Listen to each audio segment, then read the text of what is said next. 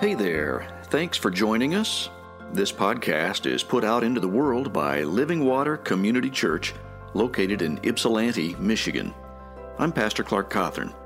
If you'd like to know more about Living Water, or if you'd like to drop us a note, or if you've got a question, or if you'd like to have us pray for you, head on over to lw-cc.org. Now, let's join today's podcast in progress.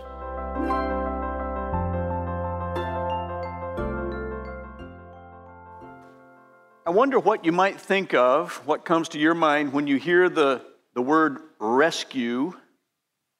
I had a couple of things that came to my mind, and one of them was because I had sat next to a new friend of ours, Zach, who's a state trooper, and I met him because Donna is our connection there, and it's so good to see you. We've been praying for you, Donna. I'm so glad you're here.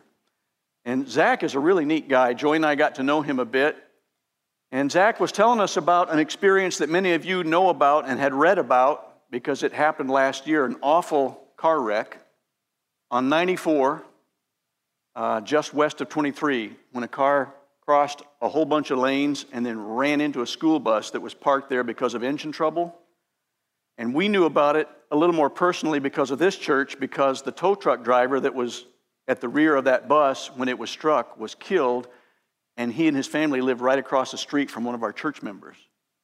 So it gave them an opportunity to love on that family and try to pray for them and give them a little comfort, what little comfort they could offer at a time of great grief. Well, it turns out Zach, who was describing this experience, said, well, I was the one who first came up on that scene because I was called to that. And he said, and the car was on fire at that point.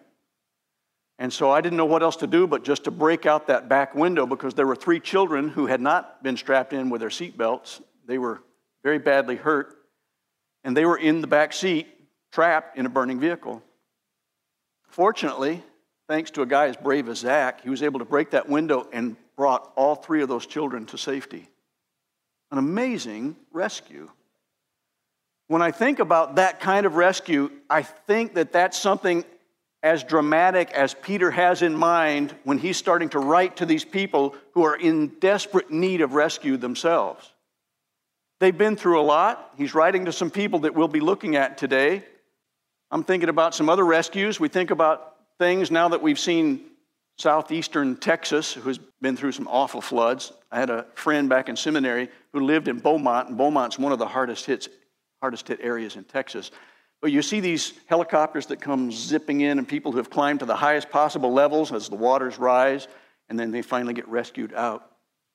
Well, Simon Peter talked about a physical and spiritual rescue. He was rescued physically as we looked at the build-up to 1 Peter because we saw, first of all, his denial of Christ and his need to be rescued or forgiven by Christ because of the weight of guilt that he carried around with him. And in that second build-up, we talked about his commissioning. As Peter was in the boat, the other guys were fishing, Jesus is on the shore, they come ashore, Jesus forgives Peter and says, now you're going to be a shepherd. Shepherd my sheep, feed my sheep. So then he's starting to write to these people in this letter that we know as 1 Peter.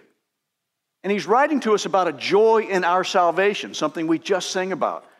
And we probably don't use the term saved as often as we used to in the early days when I was growing up in church. I think some people have thought that maybe saved has sort of gone out of style for some reason. Maybe it's because it requires too much explanation, but it's in the Bible. It's a good word. As we think about we have been rescued, we've been saved from something to something else. And so Peter's talking about a people who have been rescued from a life apart from God, walking around in darkness, aimless, hopeless, and they're dead in their sins, and yet they've been rescued from that into Jesus' light, become new creation in Him, walking into eternity in the presence of God. All that is going from something to something better. It's a rescue. So when we think about rescue, I almost like that word today because it connotes something for us that we can get our hands around.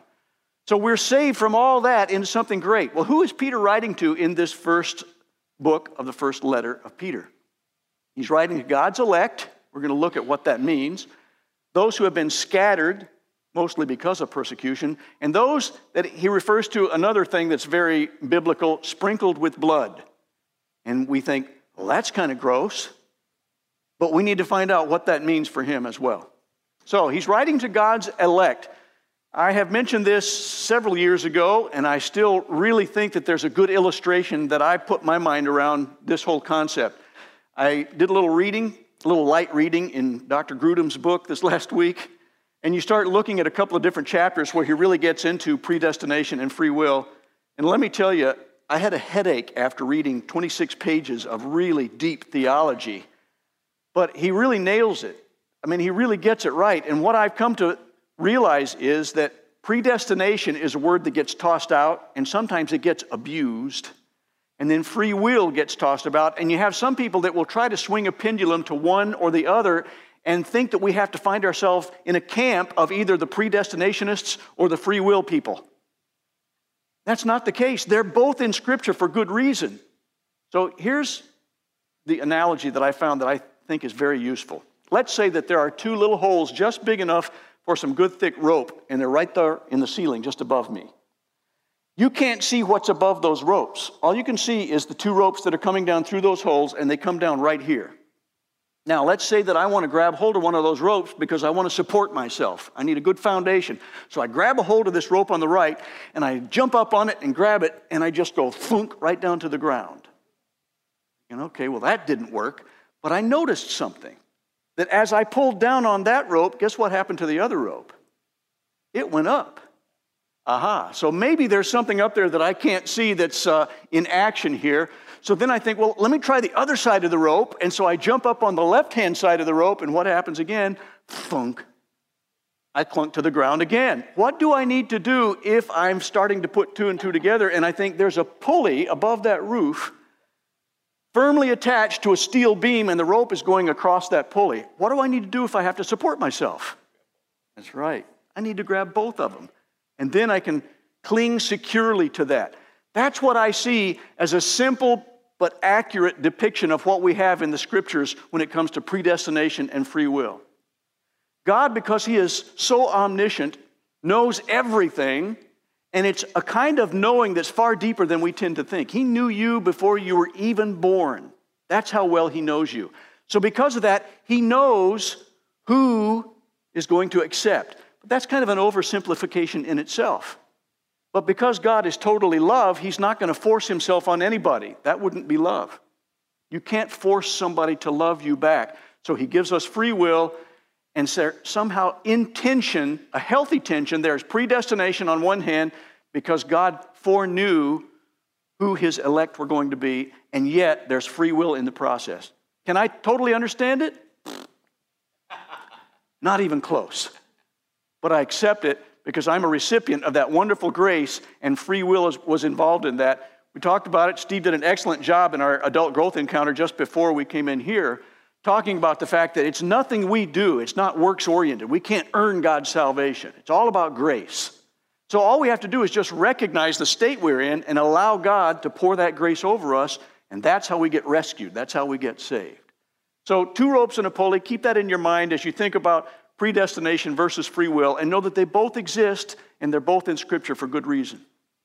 The way Simon Peter uses this term in his letter is that those who have accepted God's grace are His elect. So when he refers to that, think of saved believers, people who have been rescued from darkness to light. They're the people who are trusting God for their salvation. Now, the elect shouldn't become the elite. That's what can happen if we start aiming too heavily to the predestination side of the fence because we think, well, we kind of have it all together. And we are the elect after all. And because of that, we're going to look down our bony noses at all those other people out there because they are those sinners there. Fortunately, we're saved, and therefore, we're no longer sinful. And if you really follow the history of the church, you can see some waves of times when people have gotten into that mode, and it doesn't end well for them. Jesus, in fact, really came down hard for people who had thought that they knew better than others, those Pharisees and the Sadducees who were so religious, and yet they didn't have any compassion for other people. So we need not think of the elect as being the elite. We need to be humble about recognizing that we're solely saved by grace and that we're all in the same boat. And so through our faith, we get to put our trust in Jesus. So he's also writing not just to the elect, but to the scattered. There was a bit of a scattering going on in what we would now call northern Turkey. They would refer to it perhaps as Asia Minor in the New Testament. So there were some people that were going around into other areas, and that meant that that place where they were staying is currently not their hometown. And they feel a little bit disjunct. They feel like their equilibrium has been disrupted a little bit. Like somebody's pulled the rug out from underneath them, and they feel like this is not really our home, and we're trying to do the best we can, but where is this wonderful feeling of solidarity and that solid foundation that we once felt when we were back home where we belonged? Some of you know what that feels like, to be displaced. And you're living in a different place for a while, and it just doesn't feel like home yet.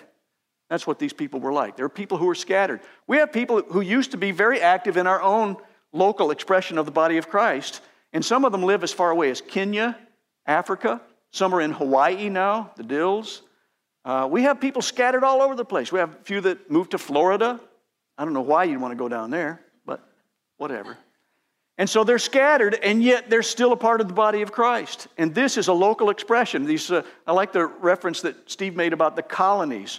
When the British colonies would be established, they would be established to show the glory of that wonderful British rule that was there. Or in the Roman Empire, they would have these colonies out at the farthest outposts. Why? To reflect the glory of the great Roman ideal. Same thing, though, in a pure sense, is true with the kingdom of God. These local, visible bodies called the church, churches like ours, are local expressions. They're colonies so that we're reflecting the glory of God to the people around us in our locale. It's a visible church. So we can think about the church universal, but it's made up of a whole bunch of little visible, not invisible, visible churches just like this one. And you multiply this by thousands of people just like us. Think about the numbers of people who can be influenced by people like us because of being salt and light where we are. You're a part of that. And you have an influence on everybody you come in contact through the week. So that's who he's writing to, which affects us today, fortunately. He says, 1 Peter 1:1, to God's elect, exiles scattered throughout the provinces of Pontus, Galatia, Cappadocia, Asia, and Bithynia. That's that scattered group of people who are the elect, those who have trusted Christ. So he's writing to the elect. They've been scattered, and they've been sprinkled with Christ's blood. He mentioned that. What is he talking about with that? Let's back up right over here to Exodus. That was the rewind. Some of the old tapes that you used to be able to listen to, you used to be able to do that. You can't get that with CDs anymore like that. It doesn't have the same effect. But we come all the way back to Exodus, and we start to see some things that gives us a clue about that. Look at this verse. Who have been chosen, these people who have been scattered, who have been chosen according to the foreknowledge of God, that's that pulley above the two ropes, of the Father, through the sanctifying work of the Spirit, to be obedient to Jesus Christ and sprinkled with his blood. So you go back to Exodus 24. Moses is leading the people of Israel out away from bondage in Egypt. They camp out at Mount Sinai. He puts up these 12 standing stones. There are how many tribes in Israel? 12. One to represent each tribe. He gets representatives from these tribes to start having a worship service to commit what God is revealing to them about this wonderful word that he's bringing down from Mount Sinai. And so he's got these commandments that God brings out of his love for his people. He's giving them boundaries because of his love, and they're going to commit to this covenant. How does he do that? Well, they gave some animal sacrifices, because we learned that there's life in the blood. That starts way back early, even in the very first couple of people on the face of the planet, where blood becomes very important in their worship practices because it represents life. And so they killed these bulls, and he put some of the blood in some bowls, and then they sprinkled or poured some of the other blood onto these 12 standing stones, the altars. Then, after he had read the commandments to the people all responded by saying, we will obey the commands of God and of Moses. And he says, okay, good. Now we're going to ratify that agreement. We're going to put the seal on that. We're going to show that they mean business by that. How did he do that? He sprinkled some of that blood that was in the bowls onto the people themselves. Now, do we have to do that today? Man, I hope not. Ew. That would be so gross. Fortunately for us, Jesus Christ became the ultimate blood sacrifice. We don't have to anymore because he fulfilled everything in the Old Testament. So now it becomes symbolic, and when we have communion, We're looking back at what he did for us through the breaking of his body for us, through the bread, and the drinking of that wine, representative of his blood, which was shed for the remission of sins. That's why those who are sprinkled with the blood are recipients of this covenant relationship with God, and they say, yes, we're the receivers of God's grace, which has been poured out to us. That's who Jesus Christ is to them, and that's who Peter is writing to them about. They're sprinkled by the blood, so to speak. That's his way of saying you're covered by the blood of Jesus. Now, fast forward to the upper room so that we can see this wonderful arc through the theme of the blood. And so way back here in Exodus, we got this with Moses several hundred years before Jesus comes on the scene. Then Jesus is here. He's in an upper room. He starts to institute something called the Lord's Supper, and he says, "For this is my blood, which confirms the covenant." That's exactly what Moses had done, the confirmation of the covenant. It confirms the covenant between God and his people. It is poured out as a sacrifice to forgive the sins of many. Aren't we grateful, those of us who have been sprinkled by the blood, that it covers us? And those who have been covered by the blood have been washed as white as snow. I don't know if you've ever tried to get blood out of a white tablecloth. It's difficult. There's a miracle that takes place because those who are washed by the blood actually become as pure as snow. And he just refers to that as a miracle of what he does. Okay, let's look further on in 1 Peter chapter 1. Those who are under the blood have an inheritance that will not perish, spoil, or fade. That's something that Peter starts to write about because it's the reason for our joyful expectation that we all have. It's that inheritance. My mom, I told you about my mom's inheritance, that my sister and I went through her things when she passed away several years ago.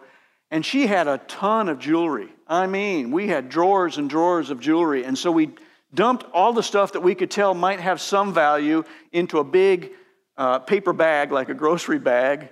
And we took it down to a gold dealer in Phoenix because she had left on her Rolodex a name of a gold dealer, hoping that just maybe some of that might actually be worth something. But we knew because she had grown up with a dad who'd grown up in the Depression, probably they were not going to be terribly valuable. But the guy smiled at us and said, "I'm happy to go through these things. I loved your mom. She was such a good customer, and she's such a sweet lady." So he would start setting things aside, and the pile grew from one side of the table to the other, and we kept seeing it going over there, and we kept thinking, we got nothing. This is not worth anything at all. And then he pulls out this little tiny necklace with a little tiny nugget at the bottom of it, and he says, "Here it is. This is worth more than that whole pile right over here because it was pure gold." And he weighed it, he checked it, he gave us the amount on a piece of paper. My sister and I, our mouths dropped open, and we realized, oh my goodness, this is really valuable. So there are certain things that Peter is saying, it's not going to decay, it's not going to tarnish like fool's gold. Real gold will keep its sheen for years and years and years. And he says, this inheritance is so much better than any physical, earthly inheritance that you can look forward to. And it's being kept in heaven for you. This kind of inheritance is being kept by the person who made it possible in the first place. It's being kept in the safest place possible, and it's something we get to a joyful expectation because we're looking forward to that. My mom, who also said to my sister and me late in her life, after she'd had a couple of experiences, so she was starting to lose a few of her memories. It wasn't real dementia, it wasn't Alzheimer's, but she would just have a hard time coming up with the right words sometimes toward the end of her life. And she would say to my sister and me, she'd say, "Kathy, I can't find it, but keep your eyes out for the gold." And Kathy would say, "Okay, Mom," and she'd pat her hand, and she told me, keep your eyes out for the gold. Like we were thinking, she just can't remember stuff, and she thought maybe she'd hidden some gold somewhere or something, but we just kind of let her go with it. We said, "Okay, Mom, don't worry about it, it's cool." Because I knew we were going to go through her estate with a fine-tooth comb anyway, but because she had said that several times, when she did finally pass away and go to heaven, and then my sister and I were going through all of her items, we got kind of meticulous. And so we would pull out a drawer and look underneath it, because sometimes people will tape an envelope under a drawer. We actually pulled some file cabinets away from the wall, just in case there was something tucked back there, but no gold. No gold. And then one day I went to the bank, And I went because she had a safety deposit box that she had leased so that I could get her will and testament, the last will and testament, the official copy, which we needed so we could take it to the lawyer who had done her estate planning so that my sister and I could dispose of her earthly goods, which was mostly her house. Well, I got into the little tiny room. If you've been to the bank, you know what it's like. They leave you completely alone so that you're private. And I sat down with this long, narrow metal box. Didn't look big enough to contain a lot of stuff. But I got the key, I opened it up, and there right on the top was the life insurance policy and her last will and testament. That's what I needed. But there was something underneath that. And I lifted those papers out, and there was a lunch sack, paper sack, real crunchy and crispy, with a rubber band around it, around something kind of hard. And the rubber band was so old that when I started trying to take the rubber band off, it just broke into several chunky little pieces. That's how old and brittle it was. So then I carefully unwrapped that little sandwich bag, and I looked inside there, and there was a baggie, and inside that baggie were two rolls of coins. And I'm thinking, oh, that's sweet. She must have kept some quarters with every different state for her grandkids or something like that. And I opened up those 2 stacks of coins. And guess what they were? Gold coins. 2 really thick stacks of gold coins. So my sister and I took them back to that man who had showed us that wonderful little necklace. And I said, could you evaluate something for us and tell me if this is genuine or not? Now, this is a guy who sees gold every day of his life. And even he got eyes that went like saucers. He took one look at it and he went, oh my. And he started counting them out. And my sister and I are looking at each other going, she wasn't lying. She said, keep your eyes out for the gold. There really was gold. He said, your mom bought these back when the price of gold was this high. I mean, it was just so cheap to buy gold back then. It must have been over 40 years earlier when she bought that. And so he went back into his room. He came back with a little piece of paper and he wrote on it and he slid it up in front of my sister and I and said, so this is what I'm willing to give you today based on the current value of this gold. Oh my goodness. It gave us enough money that we could do a lot of work on Mom's house so that we could put it on the market so that it would really sell quickly and sell for its full value. And God helped provide for us that way. But keep your eyes out for the gold. Peter says, multiply that by 1 billion and you've got an inheritance that we're looking forward. Keep your eyes out for that time when Jesus comes back again, and he is coming. It'll be like a thief in the night. We won't expect it. For those who are sprinkled by the blood, for those who have placed their trust in God, it's going to be a joyful, wonderful day because then we get to inherit all that he promises us. John 14, he was talking about that to his followers. I mentioned that at Jim's memorial service. He was saying, hey, if it were not so that God is preparing a place for you, that there are plenty of rooms, I would have told you. But he is. God is preparing a place for you, all of you who are sprinkled by the blood. That where I am, you can be also. He's coming back to get us someday, and we'll have the full inheritance. It's going to be so much more valuable than any gold we can amass on earth. Interesting. If you were to do a word search, you just go into BibleGateway.com or any of those online free resources for the Bible and type in inheritance. See what you come up with. There are several dozen passages, especially in the Old Testament, that talk about inheritance. Almost every time, it's a vast majority of those, that there's a place or property involved in that. They were always looking for a place where God would inhabit and the people would come and be near him. For us as believers, that place is going to be with him after he's consummated his plan, heaven coming to earth. He's going to renew everything exactly right. God's presence is what makes it valuable, but there's a place. When Jesus says, I'm going there to prepare a place for you, he's thinking about that inheritance. Our inheritance is the place where God is, and we have that to look forward to. And then, ready to be revealed in the last time, he says in verse 5. What does he mean by that? This inheritance, this plan that's going to be revealed in the last time. What does he mean by that? Some of you remember in 2009 when I and my friend Al Firestone put on that little play called Bolder Faith out in Tecumseh. It was a musical based on the life of Simon Peter. And we did something because our director wanted to do it at the end of that first performance. We did something that apparently we're finding out now way back in the Greek drama and tragedies and comedies that they would do, even in Peter's day, it was kind of a fairly standard practice, which is that after the first performance, the writer, the author of the play, would actually come on stage and answer questions or take a bow. So we did that. After the first performance, we came on stage and sat down. You know what it means when the author steps on stage? It means the play is over. And that's what C.S. Lewis says. He says the play is over when the author steps on stage, and that's going to happen when Christ returns to get his chosen.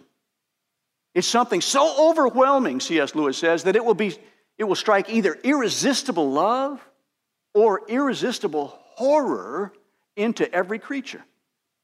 It will be too late then to choose your side. And check this out. That'll not be the time for choosing. It'll be the time when we discover which side we really have chosen, whether we realized it before or not. That can either strike terror into your heart right now or joy. Because if you haven't chosen, today is the day of salvation. In fact, C.S. Lewis goes on in that quote from a particular book that I love, and he says, basically, today is the day when you can make that choice so that you don't have to have that terror strike you on that day. And then Peter wraps up. He's saying in this third little section here, this inheritance is the reason for our soul deep joy. That's my term for it based on his meaning. Even though you might suffer, you can still, way down under the surface, even though we're going through such grief, you can still have a sense of joy because there's that joyful expectation for an inheritance that people who aren't sprinkled by the blood don't have. This suffering, it's like a refinement by fire, proves the authenticity of your faith. Just like gold is refined. I took a jewelry class. I needed an easy A my last year of college. So I took a jewelry making class. And we did some things. I didn't do it with gold because I couldn't afford the materials, but I did something with silver. And we would refine some of that silver and watch the dross rise to the top, and it would get bubbly, and it was real black and yucky. And then you get that dross off of there until finally it gets hot enough and pure enough that it becomes shiny and just as still as it can be. And you can see the maker's reflection in the silver. And I think Peter may have had that in mind about this refining, being refined like a fire, that our sufferings refine us until they prove the authenticity of your faith. A couple of pieces of that jewelry that my mom had in our inheritance, my sisters and me, had authenticity certificates associated with them. Some of you husbands that might have gone to Jared or Zales or wherever you got your wife's ring instead of going down to the local pawn shop, they would give you a certificate of authenticity so that if anybody wanted to say, no, this is the real deal, it's this kind of diamond, it's been rated, this is the number of carats, this is the purity, all that stuff. It's on the certificate so that it shows the value. And he says, your suffering that you're going through right now is helping to give you a certificate of authenticity, proving the value of your faith. Doug Dillard is a good friend of my family's, and he has been demonstrating the authenticity of his faith in just this last week. A week ago Saturday, a week from yesterday, I read a post that he gave. He's in his 90s now. This guy has had such wonderful faculties that God gave him. Doug has led an incredible life. He worked as the Special Projects Director and Vice President for Campus Crusade for Christ for several years and led them in some unprecedented historic movements that just spread the gospel around the world. And then he did some fundraising campaigns that helped them raise enough money to get more staff and spread them out into colleges and universities. When he was done with that role, he went and helped do an awful lot for the Radio and Television Commission in Fort Worth, Texas, where they were putting out Christian materials for people. An incredible guy, an incredibly humble guy too. He actually went to college with my mother. And they were good friends, and so he stayed in touch with all of us. We had Doug come out and preach for my church when I was in Adrian one time. And we were a little podunk church with 100 people. And Doug, who has led this amazing life, comes out and he says, I'm happy to do that. And he comes out and preaches for us. I mean, he was that kind of guy. He was approachable. But Doug said in his post, well, my doctor gave me my graduation invitation today. I have inoperable cancer. He said, but my family has rallied around my decisions. I'm contacting hospice. I'm making my plans. We're moving my wife into the memory wing of the assisted care facility because she's going to need additional help when I'm gone because she's losing her memory. She said, the family has rallied around me and they support my decisions. My church family has been amazing. And he said, I've lived an amazing life and I'm ready to go home. He was proving the authenticity of his faith because he has the joyful expectation that what Peter is writing about is absolutely true. And he knows it from the bottom of his heart. Doug's going to be home. He's going to meet Jim one of these days. Probably sooner rather than later, because he said, I've only got weeks, maybe months to live, but I'm ready. And then Peter says, this eternal hope is available to those who have not seen Jesus yet. Peter had walked with Jesus. He'd been forgiven by Jesus. He had touched Jesus. But not everybody had. And he's writing similarly to what happened with Thomas, when Thomas needed to see for himself. And Jesus said, go ahead, touch my hands, touch my side, it's me. But blessed are those who have not seen and yet believe. And that's exactly what Peter is writing to these people as well. And he also says, this eternal hope is based on the fact that their souls have been rescued. We've been saved. Those of us who are sprinkled by the blood, who've placed our faith in Christ, are the elect, and we've been rescued. We don't have to fear that day of judgment. When it comes, it's going to be a joy-filled time. We're going to be so elated. We're not going to have to worry about that horror. He says, you're receiving the end result of your faith, the salvation of your souls. Anything about your English people out there that you can see which tense the first part of that sentence is in? It's present tense. Interesting that he says you are right now, even those of you who are suffering, you right now are receiving, present tense, the result of your faith, the salvation of your souls, because you're starting to get your inheritance now, and then you'll receive it fully on the day when he comes again. We don't have to wait for a pie in the sky by and by. We get it now. And every time we get a glimpse of that, he gives us just a little more of a little glimpse of what we get to look forward to. My sister and I used to love going up to see my grandparents in Sedona, Arizona, because we lived in Phoenix. It was a 2.5-hour drive. My dad was helping start a new church up there in Sedona. And so we would go up almost every weekend. And when my sister and I would see the red hills around Sedona, we would say, oh, there's Grandmommy's mountains. Granddaddy's mountains. We're almost home. We're almost there. It's like every time we see the church act like the church should act, God gives us little glimpses and we go, ooh, that's a glimpse of what we get to look forward to. One good example was just this past week when somebody went missing. It was an elderly person. She was the mom of somebody that several of our church members know quite well. And it was an amazing post. I loved it to see how people rallied around that. So many people dove into action because that person mattered. Their life was valuable to these folks. And a lot of those folks were believers, church people. And the church becomes visible when we act that way toward one another. And every time something like that happens, especially when there's such a wonderful outcome because she was found, thank the Lord. Every time the church behaves like the church should that way, we become a visible expression. Those colonies that are out there, Steve, to use your term again, as you had mentioned, we are giving the expression of God's glory to a watching world wherever we happen to be.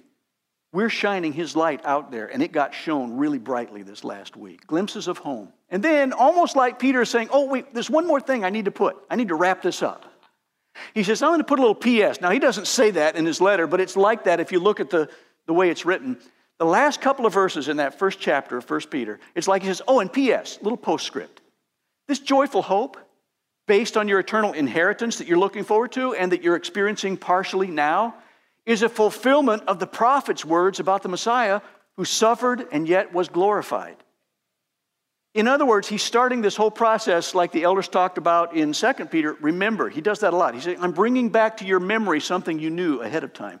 Remember that? Remember how many times we have told you that? Everything Jesus did fulfills everything that was promised in the Old Testament.